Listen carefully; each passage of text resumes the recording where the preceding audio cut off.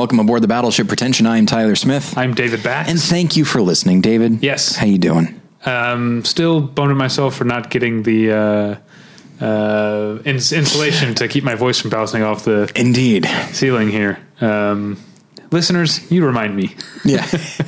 Tyler's been busy with school. Yeah, the next time you hear, if you're bothered by the echoey quality of the podcast of late, by which I mean the last several months, shoot David an email and say, hey, get on it.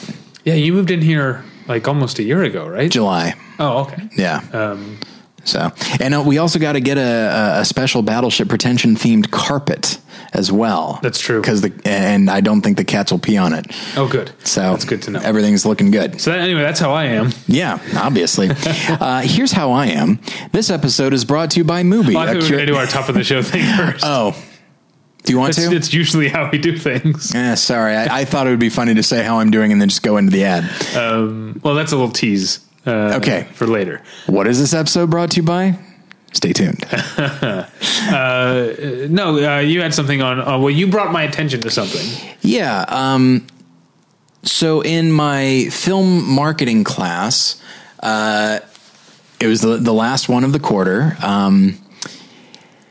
And our instructor, who is in marketing herself, she came in. She's like, all right, before we get started, who here saw A Wrinkle in Time?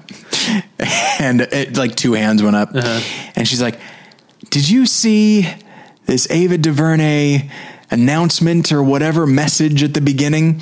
And they're like, yeah. And apparently, so the way they described it, the screenings that they went to, there was a message recorded or whatever you want to say. Taped. Yeah. It was a mimeograph, right? Of Ava DuVernay, and apparently, I've been saying that word a lot lately. Oddly enough, because I was talking about the history of film. So what they said is that in her message before the movie started, she was talking about like the diversity of the film, and so like that. It just really bothered my instructor, not necessarily even just the diversity thing, but the message itself. But then she said with the diversity, she goes, yeah, that's what I heard. And that's how I knew the movie was going to be terrible, because she's trying to convince you about how good it is from another angle before you even start it. Right. But then I saw the movie last night, and there was indeed a message, but I don't recall it being particularly about diversity. It was more just about like, what movies can do, and like they can, and it cuts to like her on the set directing, and it cuts to like images from the film that we're about to watch, by the way. And it's more just about like, oh, thanks for seeing this movie and all that sort of thing. And so I had told you about it, or I had asked you. The way it was described to you. Yeah. Yeah. Makes it sound to me like, and I know you were a good kid, so you didn't have this, this experience, but if you had to have your parents sign off the confirmation that you'd gotten detention or an in-school suspension or something. Okay. So you have to tell your parents that you fucked up at school. Yeah. And you started like, all right, first let me say, that's kind of how that feels to me. First off, hey, okay. I wasn't an angel. I got suspended once for convincing two other kids to fight. Did you not know that? I don't think I knew. Yeah, that was 7th or 8th grade. I don't remember, but I just thought it would be funny. Yeah. And so I was just this go-between, and I just convinced Wes to beat up Jason, not our friend Jason, but this other guy. And then so they both went into the office, and then I got called in, and they're both sitting there, and I was like, I see what's happening here. And I just lied a bunch. I like to think of myself as Iago from Othello. But one time I got sent to the principal's office for getting punched, not for doing anything. And I'll tell you what happened.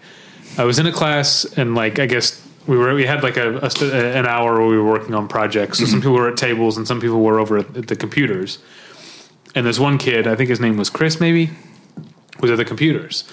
And what I didn't know was the whole time I was at the table, the mean kids in the class kept walking by behind Chris and like flicking him on the head or flicking his ear every time they walked past him. Right.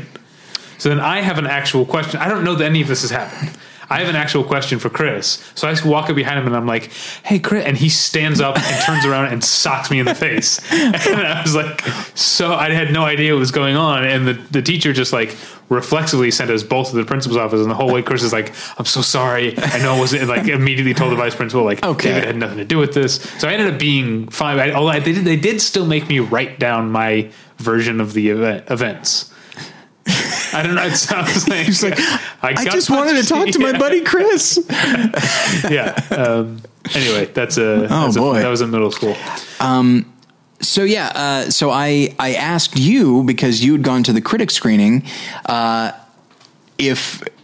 if she had introduced the film or if it had come with this message, and the answer was no on both counts. Yeah. So this is something that went out to theaters specifically, and based on what these two separate guys in my class said, like, it was very much about diversity. That's not what I saw. So part of me thought, like, maybe it's a different message in certain theaters, or maybe it was this and now it's this other thing. But either way, you wanted to talk about messaging. Well, I guess in general, because I was curious after you texted me about that. I looked it up, and there was an editorial on themarysue.com kind of being like, and this writer also hadn't seen the thing in front of her screening. She was like, clearly had heard what you had heard and was like, in the Mary Sue, that site's, political outlook would be very pro that. But this writer was like, this still seems lame. It doesn't seem cool to be like using like diversity and representation of these things that we think are very important for sort of like, advertising points, or like to try and frame how to watch and how to appreciate the movie before an audience has seen it. But anyway, so I started reading that, and that's when I realized, especially in the comment section, a lot of people were pointing out, like, a lot of people were saying, like what you're saying, like, no, it wasn't really about that. It was just sort of about, here's the movie I made. And then people were saying, yeah, I saw one of these in front of Coco.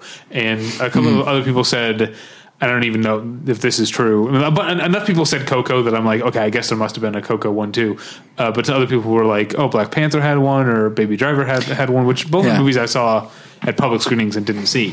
But then someone also mentioned The Greatest Showman, which I did see a public screening of, and I realized, oh, there was a thing there too. Yeah. And I don't know, you pointed at me like I had something to say, but I really just wanted to discuss why this is happening. And I think... I don't know. I mean, I wonder if it's just... they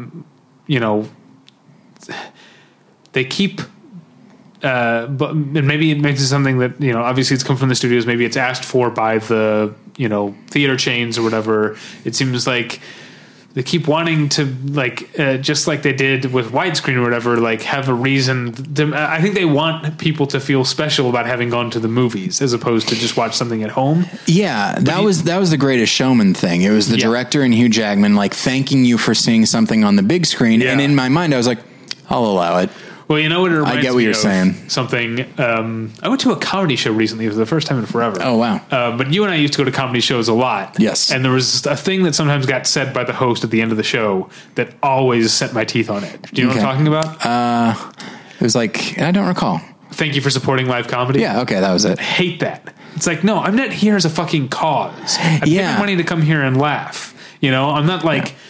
Gonna get all puffed up about doing my good deed for the day because I supported live comedy. Just make me laugh. And people will come. If be like, hey, do you want to come see a comedy show? It's like, I gave it the plant. All right.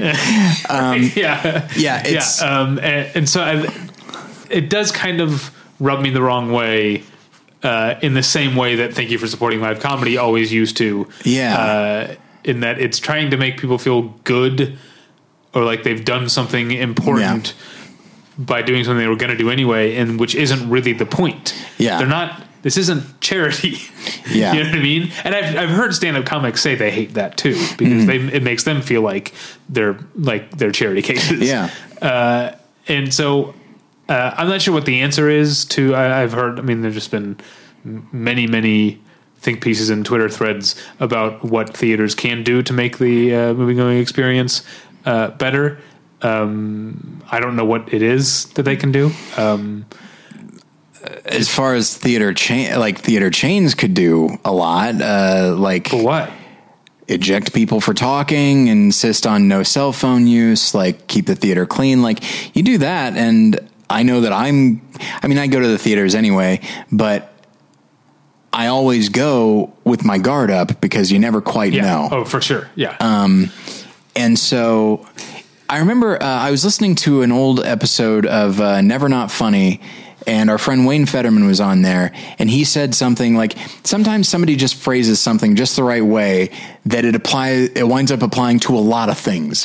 So it's a phrase I think of a lot, where he and Jimmy, because they go to a lot of concerts, and Wayne was talking about how he went to some concert where like the guy on stage kept saying all right, now stand up. And, and then he's like, make some noise. And Wayne said like, if you do what you're supposed to do, we'll just do this naturally, the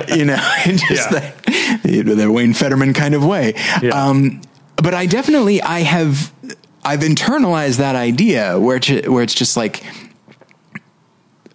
hey, look at all, let's say it was like a super obvious pro-diversity thing, and just like, look at all this diversity. Can you imagine it? It's just like, if you do this right, which you probably will, I'll notice it on my own. Like, I don't need you to hold my hand, certainly before the film. Yeah. I might be okay with it after the credits, the end credits. Yeah, I could see that. Maybe. Yeah. But even that is contextualizing it, and it has nothing to do with the movie. In a way, it has everything to do with the movie, but it has nothing to do with the story, with the film itself, which should be able to speak for itself without the director chiming in.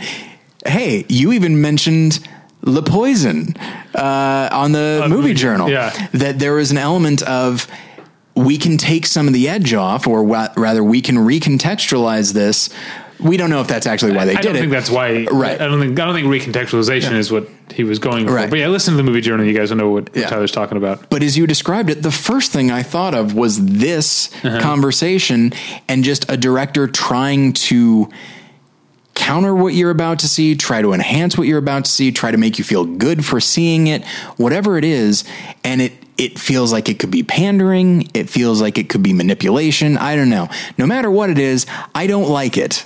I was okay with the Greatest Showman thing because I guess there was an element of like, hey, thanks for seeing this in this format, whether it be this movie or anything else. And I still didn't love it, but I got it. It also kind of, and they couldn't have known this when they made it. The Greatest Showman thing did have kind of a fun camaraderie to it with the audience, in the sense that as we've talked about, The Greatest Showman was a movie that Fox didn't seem to really believe in, and ended up doing very well. So it did kind of feel like, hey, Hugh and I forget the director's name. It's like, yeah, we're on your side. So that was probably an unintended consequence of that. But that was another thing. I forget for the life of me. I can't remember where I heard this. I think somebody was talking about the number of films and sometimes TV shows that involve improvisation, and that there's often an element of, look how much fun we're having, and we're winging it and all that, and that it's almost like we're going to leave this in so that you can be in on the fun. Well, you know what? If you do what you're supposed to do, I'll just feel this way naturally. And so I feel like there are worse things in the world, but it is something that, like, as you know, and as we both have said, like, I don't like when David Chase says that Tony Soprano didn't die. I don't like when Vince Gilligan says that the last episode wasn't a dream. Oh, I think I forgot about that one. Or when Ridley Scott says that Deckard is a replicant. Yeah. I don't like any of that.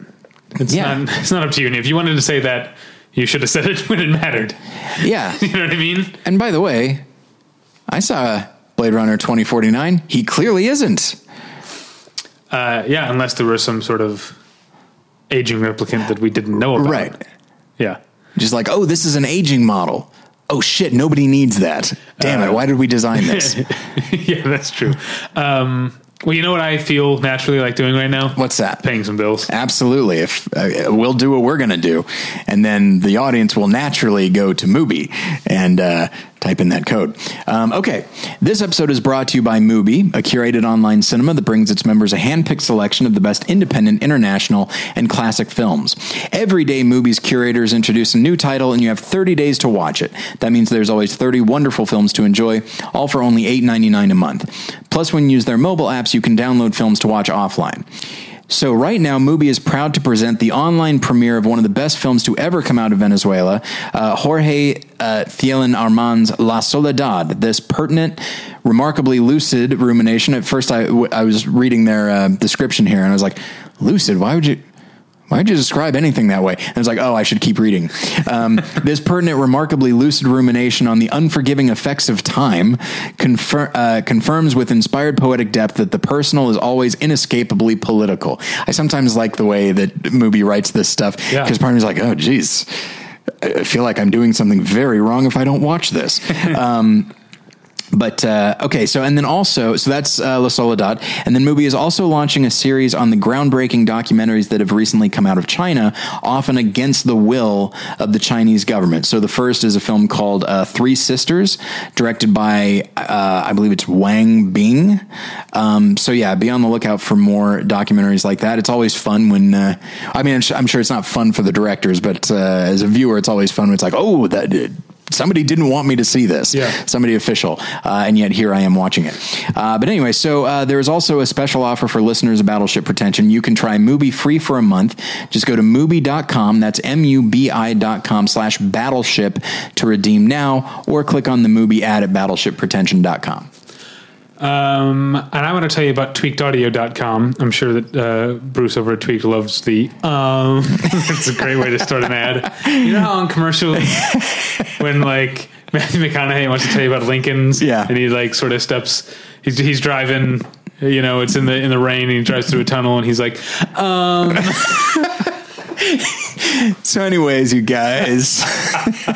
All right. So I want to tell you about tweakedaudio.com, which is where you go for professional quality professional quality earbuds in a variety of stylish styles and colorful colors. They look great. They sound great. Tyler and I use them each and every day of our lives. You know what I was listening to today? Judas Priest, because Judas Priest are awesome. And it sounded great in my tweakedaudio.com earbuds. These are available. If you think that other earbuds are as good, you got another thing coming. That's right.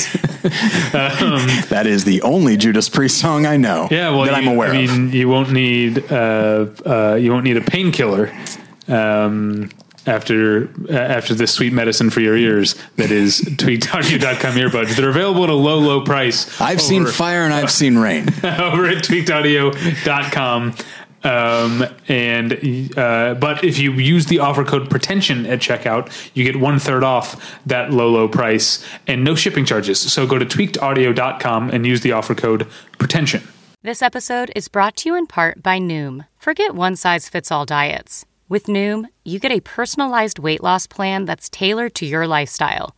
No food is off limits. Enjoy your favorites while discovering healthier habits.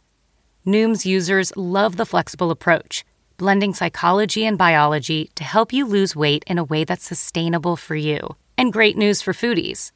Noom just released the Noom Kitchen Cookbook with 100 delicious, healthy recipes. Stay focused on what's important to you with Noom's psychology and biology-based approach. Sign up for your trial today at Noom.com. That's NOOM.com. Grab your copy of The Noom Kitchen wherever books are sold. Let's get into it, shall we? All right. This is your baby. I knew you were going to say that. I knew it. I don't think I knew it until I said it. I guess you know me pretty well. I do, yes. Okay. This is going to be an odd thing, and it might not go very long. This might be a short episode. But within it, I think I'm still recovering from our top 10.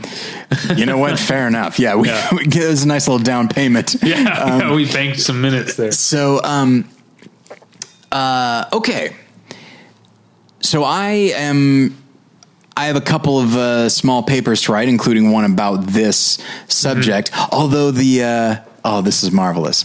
The instructor of my class just sent out an email and he said, hey, if you are a master's student, because the paper was 15 pages, he said, if you're a master's student, you know what, you can just go more at the 10-page level. And if you're a PhD student, then let's stick with 15. And I was like, well, all right, that's 5 pages that I don't have to worry about. Although I'm kind of a blowhard, so it'll probably wind up being 17.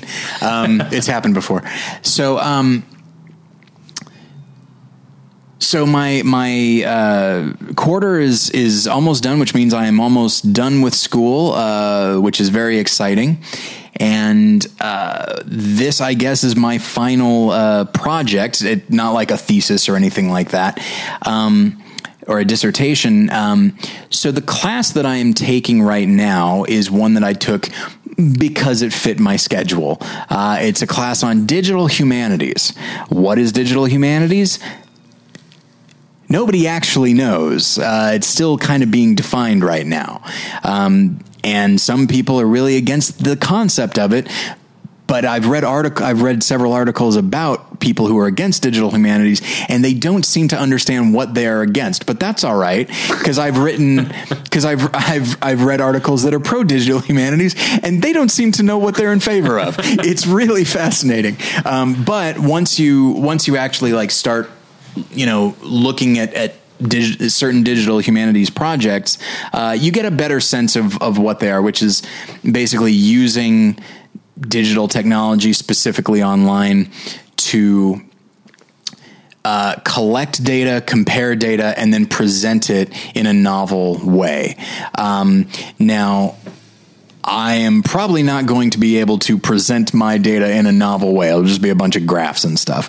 But I was trying to think like, and this is an introductory class, so none of these projects are remarkably complex, although somebody is doing one about the depictions of animal death in the films of Michael Haneke. Oh, which is really interesting. But also like breaking them down like frame by frame, and then talking about, like, she gave a big presentation, and it just, yes, this is talking about a film because it's a film department, but also making larger points about death that we as a society are okay looking at, and what we're not, and that sometimes we will have a certain type of death that will represent a different kind, so that we're almost euphemistically.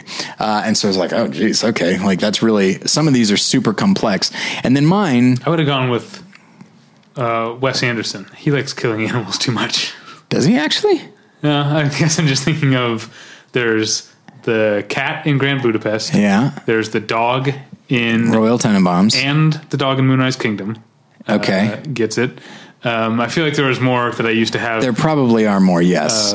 But it does seem like there's too many animals that die in his movie. Yeah, but it's in the case of Michael Haneke, some of them are actual animals that are killed. Right. This fellow student mentioned that there was one film in which he killed 4 horses to get a shot. Wow. I don't know if they're going to be killed anyway. Sounds like not. I don't know, but that's pretty horrible. And then I told the story of Richard Donner with The Omen being unwilling to kill even a goldfish. Yeah, Richard Donner. I know. I appreciate that so much more these days. That, and I still enjoy, there was, in the making of The Omen DVD that you owned, and there was a special feature, and he was talking about, casting various people, and he was talking about David Warner, and that he had seen this movie that I still can't remember the name of, and he was first made aware of David Warner in that, and he goes, and if you haven't seen it, you owe yourself a treat. And I was like, I guess I do. Like, it just felt very, I don't know, it just felt very empowering. Anyway, that's one of my favorite, as we've talked about before, the commentary between Richard Donner and editor Stuart Baird on The Omen is so delightful. So much fun. A movie I don't even really like that much. It has some great, like, individual scenes. Yes. I don't know that it entirely comes together, but and it's also got Jerry Goldsmith's music. There's a lot to recommend The Omen. Yeah. But it's not, I don't know that it's quite a horror classic. Yeah. And I think a lot of good performances. I think Gregory Peck is really great in it. Incidentally, So we just passed our 11-year mark, and on Facebook, and I think on Twitter, I put out like, "Hey, it's our 11th anniversary. Like, what are some of your favorite BP moments?" Yeah, sure enough. Baboons are dangerous. Yeah, that's a big one. Which is a big one for us. But, and I got to say, Fred Hitchcock has shown up a lot. People really like that Fred Hitchcock. I should probably listen to that. Some recency bias there, but oh well. Yeah. Okay. Sorry, we are going all over the place. Of course, this isn't going to be a short episode. What was I thinking? What are we even talking about? I know. Okay. So I was trying to think, well, what do I want to go with? And around that time, I was talking with somebody about Darkest Hour. And then I mentioned that earlier last year, there was this film Churchill with Brian Cox. Mm-hmm. And then someone said, oh, that's odd. Because, the John Lithgow plays Churchill in The Crown. And I was like, oh, yeah, I'm aware of that. And then all these other Churchill portrayals started showing up in my mind. And I was like, and the year before, in 2016, Michael Gambon played him in a movie called Churchill's Secret. Timothy Spall played him. Brendan Gleeson played him. Rod Taylor played him in one scene. Yeah, that's right. Albert Finney. There are actually like one or two others that I can't remember. All of this since 2000. And so I'm just like, what the fuck is going on? Why are people so upset? Like, why are we seeing so much Churchill right now? Mm-hmm. And I thought, like, I wonder if it has something to do with British politics. And I thought, maybe that's what my digital humanities project could be about. Wait a second. I don't know shit about British politics. So it's time to pivot. And we pivoted to one of my favorite things to talk about. An episode I've wanted to do for forever. And I'm thinking of maybe I can fold it into this one. Sure. Which is depictions of Nixon is what I always called it. Yeah. Because you love how it almost rhymes. It almost rhymes. So Richard Nixon is a figure that I've always found fascinating, and a character when he's portrayed in film, often I find myself uncomfortably similar to him. But I also thought, like, okay, well, I don't want to just do, I started developing a theory about the way Nixon is used in film. But I thought, like, okay, well, I don't want to necessarily just stick with him. So I thought, okay, I'll go with Kennedy as well. Because, hey, they ran against each other in 1960. One is seen as like the best Democrat and the other like the worst Republican until recently. And both men had their presidencies cut short, albeit for very different reasons. Mm-hmm. And so I thought, like, okay, and both of them have had multiple movies made about them. So I thought, okay, this isn't bad. So I started thinking about, like, okay, so why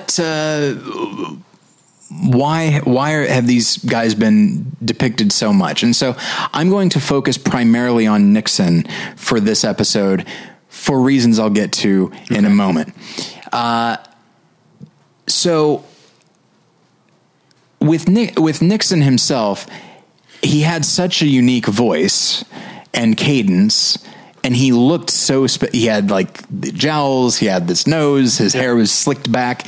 So like, if I'm an actor, and not unlike Winston Churchill, if I'm an actor, it's like, holy shit, I'm 60. It's time to play Nixon, I guess. Not that many actors have played him, but a good number have. And he's just an image of it in America's history. And so I thought, like, okay, so there are a number of reasons to want to play Nixon. There's a good chance that you will be nominated for an Oscar or an Emmy if you play him, as Anthony Hopkins did in 95 and as Frank Langella did in 2008. And then there was a film in the 90s called Kissinger and Nixon, in which Beau Bridges played him, and Ron Silver played Henry Kissinger, and Beau Bridges was nominated for an Emmy for playing that. And so I thought, like, okay, so there's a reason within the industry to play him. So, okay, so let's look at why somebody would want to make a movie about him. And so once I started getting into that, things really started opening up, because I started with Frost Nixon. Sorry. I started with The Post, because The Post, as we both know, was rushed into production pretty much as a response to some of the stuff that Trump has been saying about the First Amendment, about journalism and newspapers and all that sort of thing. Trump and his, the Bannons and other like that. His cronies that I guess he came to hate eventually. I don't know. He has an odd relationship with everybody. And so the film was rushed into production. Daniels, am I right? Watch out. All right, we'll get you next time. And so it's like, okay, so here's an example of a film that was made in response to something that's happening right now politically.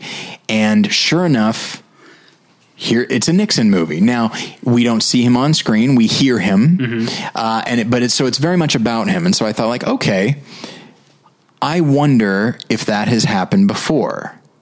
Then I realized that Frost Nixon came out in 2008. And that's an election year. And one of the big lines of the film, and indeed it was a big trailer line, was, when the president does it, that means it's not illegal. And there are a lot of allegations. Now, don't get me wrong, Nixon actually said that in the interview. But he says it in the actual interview. He says it like in a very calm way, and then the film, it's just like, it's very bad, when the president does it. That's not a good Nixon. No, you're doing the Futurama Nixon. Oh, I do like that they make him into a werewolf, I guess. And so I thought, like, okay, something that people said about Bush is that he was doing unlawful things and seemed to think that he was above the law, and that he was like superseding his authority to do things. So it's like, okay, so in 2008, when the president does it, that means it's not illegal.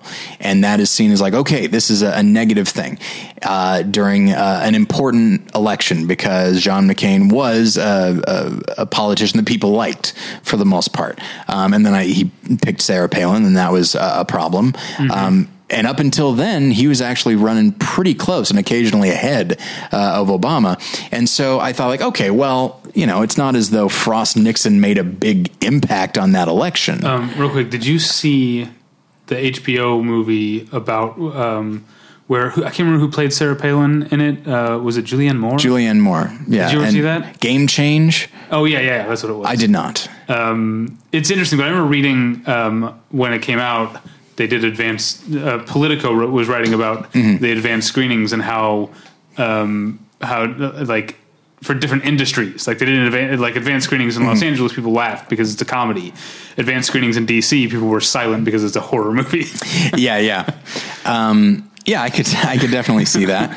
And once you start thinking in certain ways, it's really fun to see. Yeah. All right. Guess what year Game Change came out?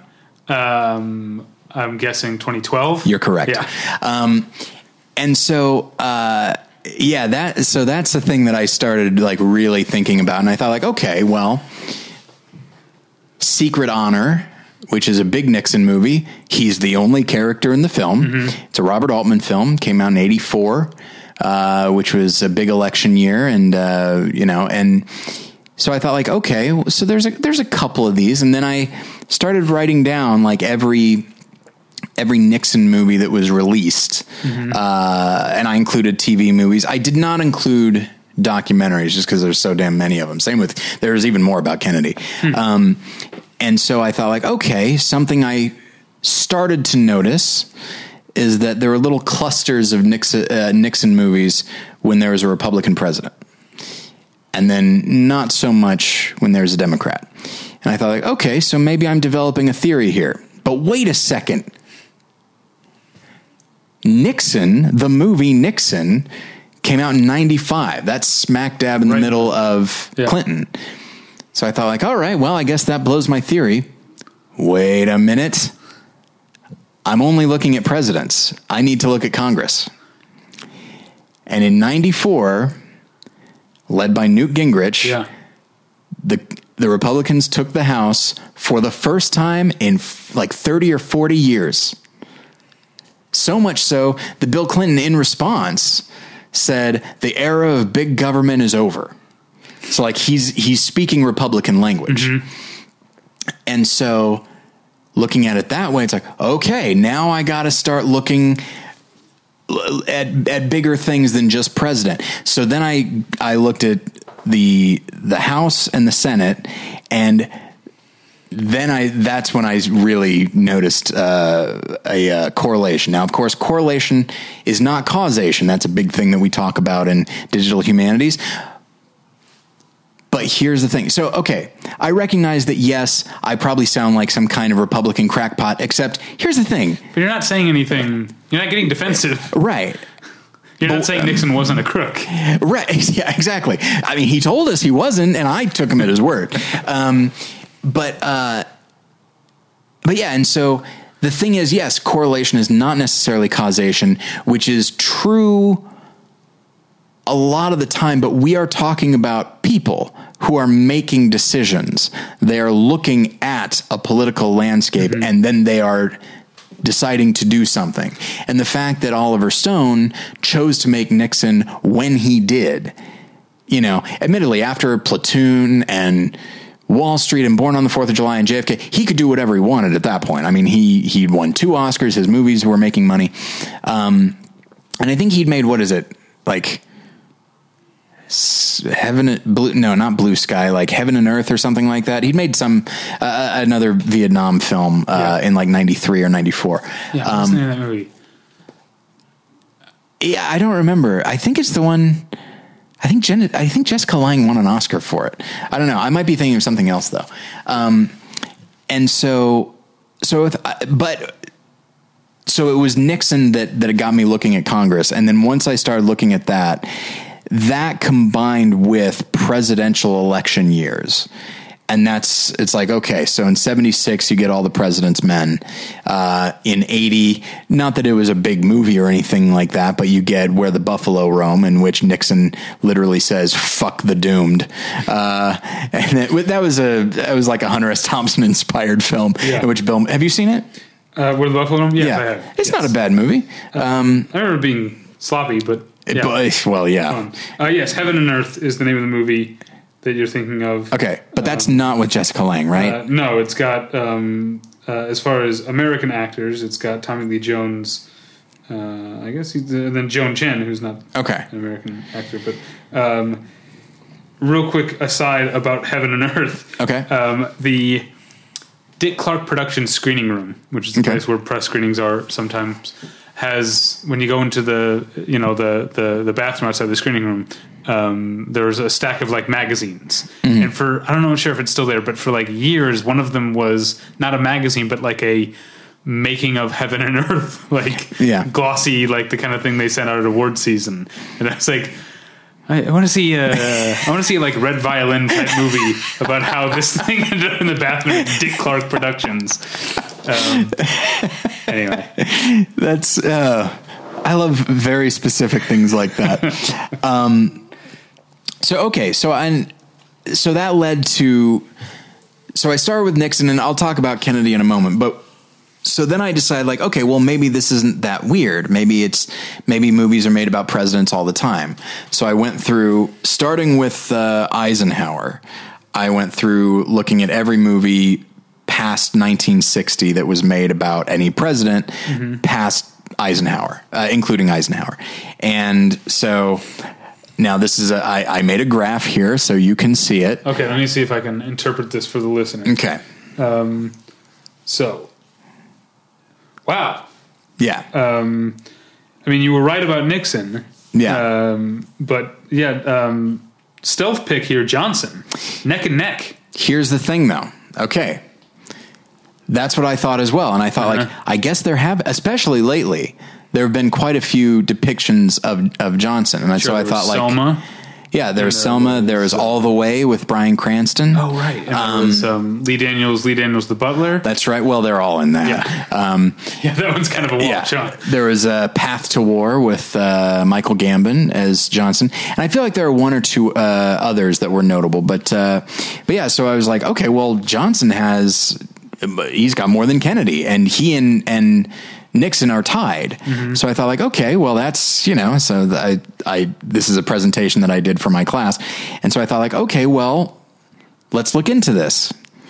So here are some of the movies about Lyndon Johnson. One's called LBJ. That's one with Woody Harrelson that came out last year. Yeah. There's one called LBJ, The Early Years. There's All the Way, which is the one with Bryan Cranston. And then there's Path to War. All of those very much about Johnson. I'm listing movies that Nixon or Johnson or whatever are in. Right. Okay. Here are some other Lyndon Johnson movies. Blood Feud, which is about Jimmy Hoffa versus RFK.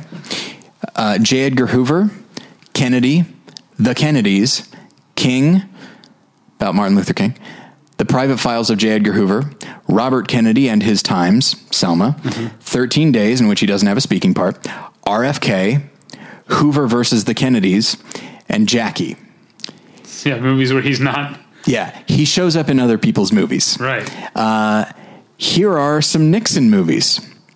Richard, Elvis Meets Nixon, Nixon, Dick, Kissinger and Nixon, Frost Nixon, Elvis and Nixon, Our Nixon, which is a documentary, and then Secret Honor, in which he's the only character. So looking at the number of films, like, yes, they are tied as far as how often they've been depicted, but Nixon movies, for the most part, are about Nixon. Even stuff like All the President's Men or The Post, which aren't officially about Nixon, are all about Nixon. Yeah, there was also, no one saw it last year, there was also Mark Felt, the man who took down the White House. Yeah. Whatever brought down the White House. Yeah. Nixon's not in that, but it's all about him. Yeah, like this project is very large. Like if you want to start, like this is a bigger project than one quarter, and somebody who's not putting a lot of energy into it, as I am not. But sounds like a book, maybe. It could be a book, but again, I'm not going to write it because research takes a lot of time, and but you're about to graduate. That's true. You got all the time in the world. Yeah, I guess that is true. Yes. There is that script that I need to read. And then after that, it's pretty open. By the way, everybody, I'm going to need, I'm not working as a photo editor anymore. So, but I have been doing a lot of script consulting lately. So, and I charge a very reasonable rate. So Tyler at battleshippretension.com if you want me to consult on your script. Anyway, so I thought like, okay, well, what about the other Republicans? Because I thought like, okay, well, if indeed this is a situation where, filmmakers that are maybe a bit liberal, they want to use past presidents and past Republicans or whatever to comment on current Republicans. So it's like, okay, so let's look at that. Okay, Ford is nothing. Mm-hmm. With the exception of Chevy Chase, nobody has depicted Ford ever. All right. Eisenhower, very little, and it's only ever noble, of course. Even in Good Night and Good Luck, you see footage of him at the end, and that's a film that could have said, hey, this happened on Eisenhower's watch. But at the end, there's footage of him talking about the importance of habeas corpus. Yeah. So it's like, all right, so that's a film that could have criticized him, but even kind of let him off the hook, tonally anyway. Yeah. So it's like, okay. HW shows up in movies about W. He was played by James Cromwell in the movie W. Okay. Reagan. There's a couple of TV movies, right? Couple of TV movies made after he died. Okay. And then he's of course also in Lee Daniels the Butler. Yes. Which I still need to see, right? It's a good movie. Yeah. Okay. I'm definitely intrigued by some of the casting choices. And looking I feel like it's like in a way, it's like the People versus O.J. Simpson miniseries when, like, before it came out, everyone was like, this thing's going to be a train wreck. David Schwimmer and John Travolta and all these people, and Nathan Lane as F. Lee Bailey. Like, that's insane. Yeah. And then it's so good. Yeah. And I feel like that's kind of what The Butler is. It's a lot of stunt casting that mostly works out. How is John Cusack as Nixon? I imagine he doesn't. Does he try to do the voice or anything? Not really. I mean, it's been a while. I saw it in the theater when it came out, so I don't really remember. But I don't remember doing the voice. I remember he mostly he's not Secret Honor Nixon. He's like sullen a lot of the time. He's not in his like paranoid, ranting angry phase. Most of the time, he's feeling defeated. Well, John Cusack's the right guy for that. Yeah. Although I feel like he's aged like maybe 5 years in the last 30. Like he still looks pretty young to me, and he doesn't look like Nixon. As opposed, like they definitely made up Robin Williams. They made up Liev Schreiber to play Johnson and that sort of thing. But anyway, and then I thought like, okay, well, let's take a look at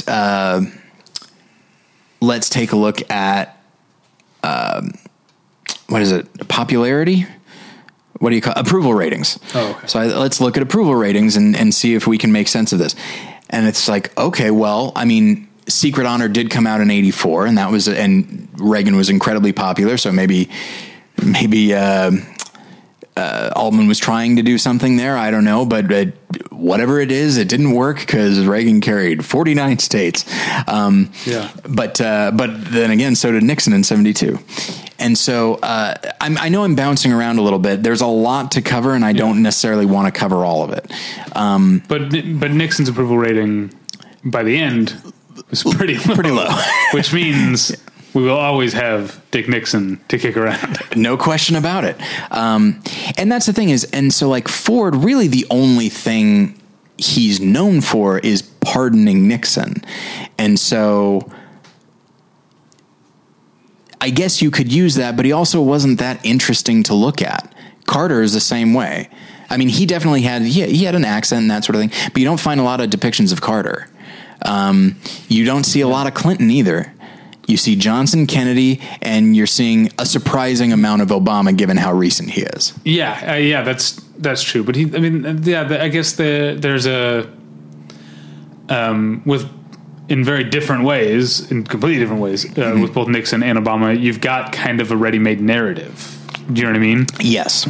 Whereas it might be, because I was going to bring up, when you bring up, approval ratings, especially at the end of the presidency, George W. Bush's was very low. Yeah. For the last couple of years of his presidency. Yeah. But we haven't seen, we saw W, but other than that, there hasn't been that many. Is it because it's recent, or is it because the story doesn't come with the tidy ending that the Nixon story comes with? Do you know what I mean? It might be that. It might be that we want some perspective. And of course, W came out in 2008. But what I'm saying is there's a dramatic irony to any depiction of Nixon as president because we already know how it ends. Yeah. Whereas George W. Bush, for everything that we that I never liked about him, or that the country grew to hate about his presidency, the Iraq War, and everything, and the torture and all of this stuff. We don't like. There wasn't ever any comeuppance. You know what I mean? Yeah. He stopped being president, and now people think he's cute because he paints pictures and struggles with his raincoat at the inauguration. Do you remember that? No.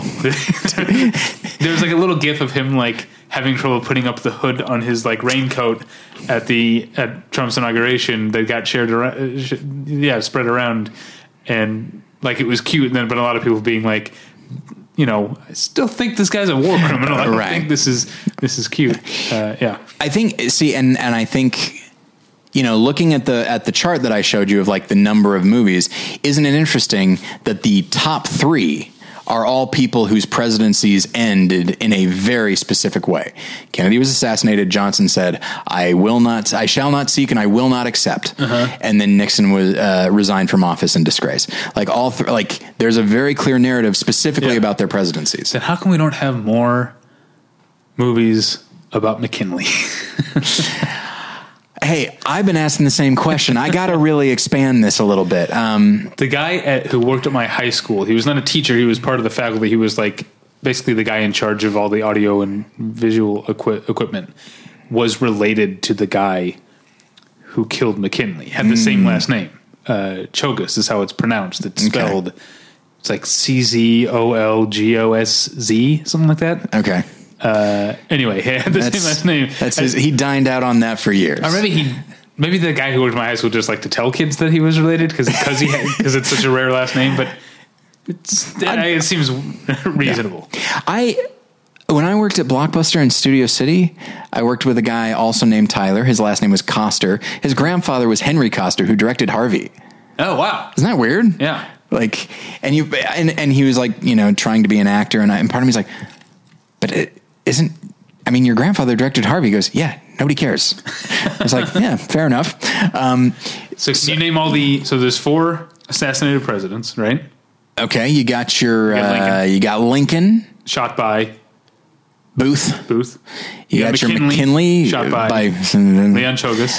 You've got of course, Kennedy. Yeah. Lee Harvey Oswald, or your best guess. Oh boy. Probably Harvey. And then, Garfield. Do you know who shot him? No. You got to think of the Johnny Cash song. Was it a guy named Sue? No, Charlie Gitto. Charlie Gitto done shot down the That's good right, man, yes. good man. And that is the only time anybody has ever referenced Garfield being shot. Yeah. Okay, so jumping around a little bit. So I'll talk about Kennedy as well. Kennedy is interesting because there are way more TV shows about him than Nixon. Nixon gets movies, Kennedy gets TV shows. And when Kennedy gets movies, he's a supporting character. Now, are you counting that TV show Jack and Bobby? Do you remember that? I am not counting that. No. Yeah. But I don't know if anyone. I don't even think it lasted. Did it last a full season? I don't recall. It was on. I want to say it was on the WB. It was on the WB. Pre-CW, right? Yeah. And the premise was that it was 2 brothers named Jack and Bobby, and one of them becomes president. That's all we know. We don't know which one. And they're loosely based on the Kennedys, but it was not a biographical depiction of the Kennedys. Kind of like the idea of it, actually. Yeah. But yeah, so, on TV, you've got Kennedy, played by Martin Sheen in the, I think, 70s or 80s. I don't recall. Then you have The Kennedys, which was a miniseries in which Greg Kinnear played him. Mm-hmm. And then there was a movie called Killing Kennedy, in which Rob Lowe plays him. And then in film, like Bruce Greenwood played him in 13 Days, which is kind of funny because then he would go on to play McNamara in The Post. But and then of course there's a movie. It's literally called JFK. It's very much about him, but he's not in it. He looms over it, but he's not in it. Who played Jackie in the Greg Kinnear thing? Was that? I think it was Katie Holmes, right? Yeah. I think that's it. Yes, and I don't remember who plays Jackie in Killing Kennedy with Rob Lowe. Okay. I can tell you who plays Jackie in 13 Days. Who's that? Actress named Stephanie Romanoff. All right. She was on Angel. That's why I know that. Got it. Okay. I should have assumed that. And so it's just it's a fascinating thing. And I'm not even sure necessarily what to conclude from that. Is it that, because a lot of the Kennedy TV shows and miniseries or TV movies are often about the family, or they're about Bobby, and then sometimes they're about John. And so it's just it's very interesting because I think he's just brought in with like all of these other characters, these other historical figures, whereas like Nixon is just right there by himself. And so I've not yet, from a research standpoint, I've not yet charted like all the different, like when these TV movies aired and when these movies came out. I haven't yet charted that. It is notable that, JFK came out in 91, which is towards the end of the George H.W. presidency, but that's the thing, is that's a film that's all about how you cannot trust the government. Yeah. And the guy in the White House was the former head of the CIA, you know? And so, I mean, it would be easy to say that this is paranoia, but if you look at like the time when your party used to elect people who weren't just such complete buffoons. Yeah. Or didn't at least present as buffoons. I mean, here's like, on one hand, I wasn't a big fan of George W. Bush, but probably was like, well, he was a governor. I'll take that. Yeah. And then like McCain was a senator, but I would say, but he's a governor like because his dad got on the job, basically. I'm not the first person to say this, but I would say as of this point, Donald Trump has done more damage to the Republican Party than George W. Bush did, but George W. Bush did more damage to the country. Well, we're not done yet. That's what I'm saying. Anyway. Yeah, it's a mess. And it's and doing this research led me to watching a lot of interviews with Nixon after he got out of the White House, and he was fucking brilliant. I mean, he was brought down by his own insecurities, obviously, right. And he did terrible things. But like, I saw an interview where he was brought in like to just kind of comment on a current situation. So he and Ted Koppel were talking, and it was like a 1 hour thing of just him commenting on like trade disputes or something like that. And he just knew it all. And he was just like, man, he was like incredibly smart. It is unfortunate that, well, that's why he's a tragic figure. That's the thing is like, while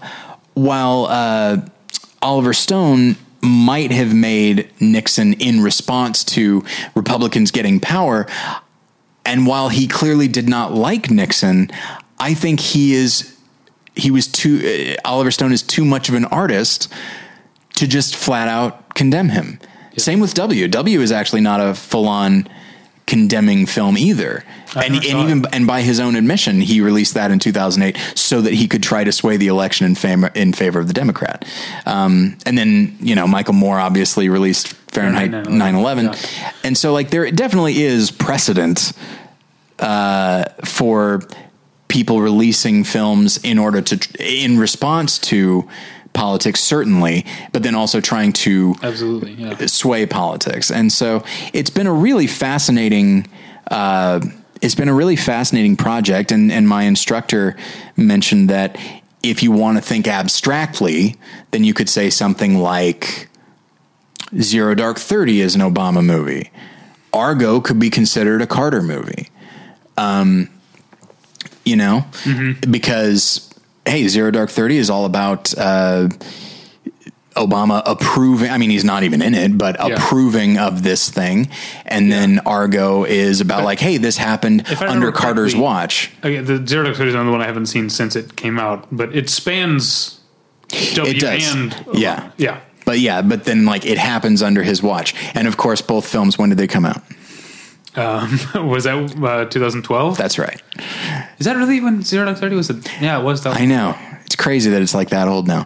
But and that's the thing. When I don't mean to be like an asshole and be like, guess when that came out?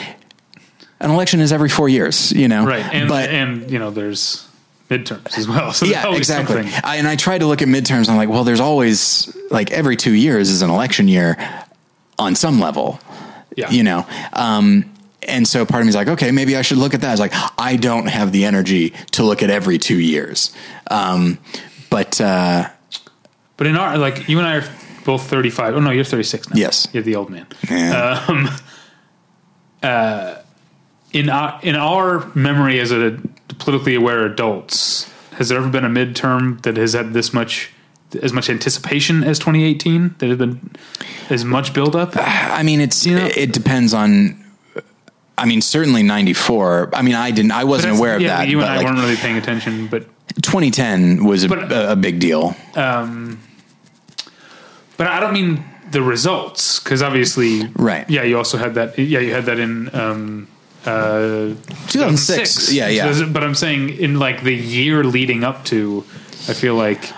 But I mean, you had Obamacare passed, and that really ruffled a lot of feathers. Okay. And so 2010 was a big deal. And sure enough, the Republicans took the House. But okay, so in the Post, when McNamara, you see him like ranting about Nixon, and he says, this is different. I genuinely feel like everything about the Trump presidency is different. Yeah. Like, even when I mean, I guess it's inevitable that we'd be talking politics, but like, even when let's say he does something, let's say he passes something that is beneficial in some way, I feel like it's almost a coincidence. Like, because it's so fucking chaotic there, that I feel like it's maybe not, it's incidental. And I feel like it can't possibly be him. Like, if anything, somebody else drafted something, it sounded maybe okay to him. He signed it probably without reading it. And while he's busy tweeting and firing probably more competent people. Not that Tillerson was remarkably competent, but I didn't know I wasn't sure who you were talking about, because he's fired so many people. Yeah. And so I like that joke. We haven't talked. You and I haven't talked on mic about the Oscars, but Jimmy Kimmel's joke about Hope being everywhere except the White House. Hope was fired on Wednesday. Yes, that was pretty funny. But yeah, and so that's the thing, is it's something that it's always it's going to keep going. I mean, in 2020, be on the lookout for I'd say 2019 and 2020, be on the lookout for movies about, I'd say, Nixon, maybe George W. maybe Bush. Well, that's the thing, is like, in general, for like starting probably in 95 and probably about in 2000, like, documentaries became so easy to make. So like Bush and Obama, there have been a billion documentaries made about them. Yeah, that's true. So I think that's what you'll see a lot more of. I watched that. This is going way back, but that the pro John Kerry documentary that was sort of like a reaction to the whole Swift boat thing. It's actually a pretty good movie. And it was clearly made with like you're talking about, made with a purpose in mind to defend John Kerry. And I think this year, if the midterms swing, let's say the Democrats get the House and the Senate, I'm interested to see what the impact will be as far as movies that are not necessarily greenlit. I'm not on a studio level, but like that people want to make. Let's say the Republicans hold the House and Senate, and then it's all about 2020. Right. And I feel like it will genuinely have an impact. I mean, we're already seeing, like you said, with the Post. We already see movies that are clearly. I think we're seeing more an increase in environmental fears, because I think they were already there, and then the fact that we have elected an administration that is so anti-science, essentially. I think we're seeing bigger fears and things like annihilation or whatever, which that's only part of what that movie's about. And that's, and of course there's, in 2016, there were 2 movies made about Obama. It was 2016, right? That Barry and Southside with You came out. Yeah, I never saw Barry. I saw Southside with You, and I thought it was a good movie. And people seem to like Barry as well. And it's just like, okay, so those both came out in an election year. Citizen 4 came out in 2014, which I think is probably the most critical film made about Obama. Yeah, I guess so. Like that, it's pretty damning there at the end. Yeah, I mean, we've already talked about Oliver Stone. Not that many people saw Snowden, but I think that definitely gets into it, because it shows, because Edward Snowden starts out as a Republican who becomes a Democrat because he expects Obama to undo what George W. Bush was doing, and not only did he not undo it, he made it worse. So I think if more people saw Snowden, or if it were a good movie, which is not, unfortunately, maybe that would be. And a lot of people didn't see W either. I feel like Stone is just not the draw that he used to be. Like, there was a time when his movies were like, everyone was talking about JFK. They used to be exciting. Snowden is such a fucking snore, that movie. Yeah. Did you ever see it? No. Yeah, you don't need to. I mean, I think W is actually pretty good. It definitely does not have the energy of his movies in the early and mid 90s, but but I think it's pretty good. He has a hell of a cast. But yeah, and so we've been going for a while. We should probably wrap up. But yeah, so we haven't said anything. We've said a lot without saying anything. So this is the project that I've been working on. I'm really excited. My instructor really liked it. You really gotta write this book before someone else, one of our listeners, I know, takes it from you. Just give me like 3%, and you can just do what you want. And it was interesting, like presenting it to my class. There are only like 6 people in the class, but we all gave presentations and they thought it was really interesting because, we all get along very well and they know what my politics are and all that sort of thing. And so, and they said like, this is really interesting. This is something that just wouldn't have occurred to me. They said like, and other people that I've told at school have said like, yeah, I mean, I would have said that anybody who says that like the media is liberal and they're working against Republicans, like I would have said they're paranoid. I was like, seriously?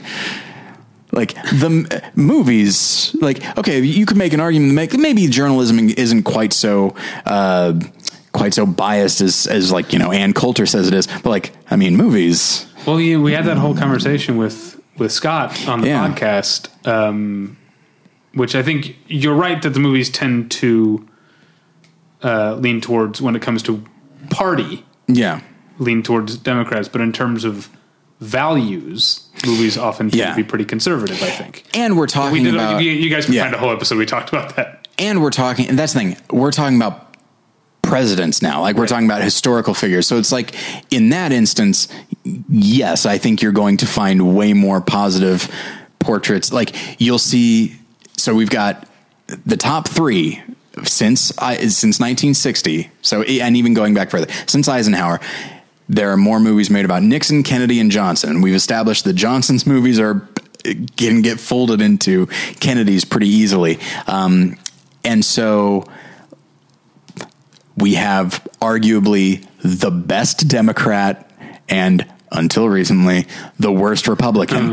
And I think it's because they're both frozen in time because, hey, Camelot, and it was cut short because of this terrible thing. And then this was cut short because he did terrible things. And so it's like, I mean, you can't write that better. Not to mention Nixon himself was, I mean, it's on record, obsessed with Kennedy. One of my favorite lines in Nixon, I kicked off my presentation with this, is him looking at the official portrait of Kennedy and saying, when they look at you, they see what they want to be. When they look at me, they see what they are. And I love that quote. It's definitely perfect for your presentation. Yeah. And so that's my presentation. This was a lot of fun. I wish you were staying in school and doing more papers like this so we could have. But you're graduating. Congratulations on. Thank you so much. You haven't actually graduated yet, but you finished school. So on today. Yes. The day of David Cronenberg's birthday. That was the plan. And our friend of the show, Susan Burke's birthday. Hey. Yeah. That's great. It's a good day all around. Yeah. So, all right. So that's that. You can find us at battleshippretension.com. You can email us at david@battleshippretension.com or tyler@battleshippretension.com. You can follow me, David, on Twitter at DavyPretension. You can follow Tyler on Twitter at TylerPretension. You've also got More Than One Lesson, which the website's still going strong. Website's still going, and there's some good stuff going over there. You recently talked about The Lodger. Our writer, Reed Lackey, has been working his way through every Hitchcock film, and I think he's moved into the sound era, but like he's starting from the beginning. And so you can follow that. It's called A Year with Hitchcock. And I wish you still had, I think you got rid of all your VHS, right? Not all of it, but yeah, I know the one you're talking about. You had that like 10 film box set of early Hitchcock. Yeah. That was all, shitty looking. They were really cheap tapes. But it had some like notably had like Lady Vanishes and the 39 Steps and The First Man Who Knew Too Much. Yeah. But then it also had like Murder and East of Shanghai and like Rich and Strange. I watched like all of those. In fact, I might be writing or might have already written about Number 17 for the website for my Monday movie next week. Which is a completely nonsensical movie. What's so important about the number 17? Is to Alfred Hitchcock as Beat the Devil is to John Huston in that. It's they're essentially like crime comedies that don't actually make any sense, or where the plot is not important whatsoever. Is it effective? Number 17 is it feels it's a mess, but it's fun, and it's only an hour long.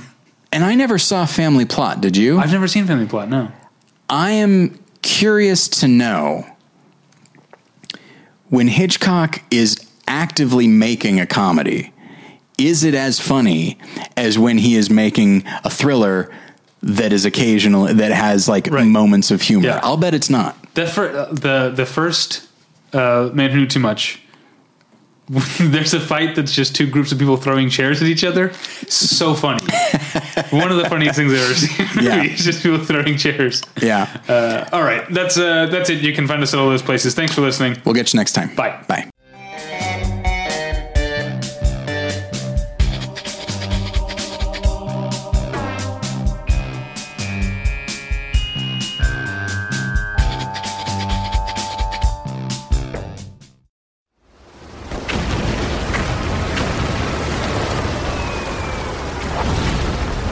This program is a proud member of the Battleship Pretension Fleet.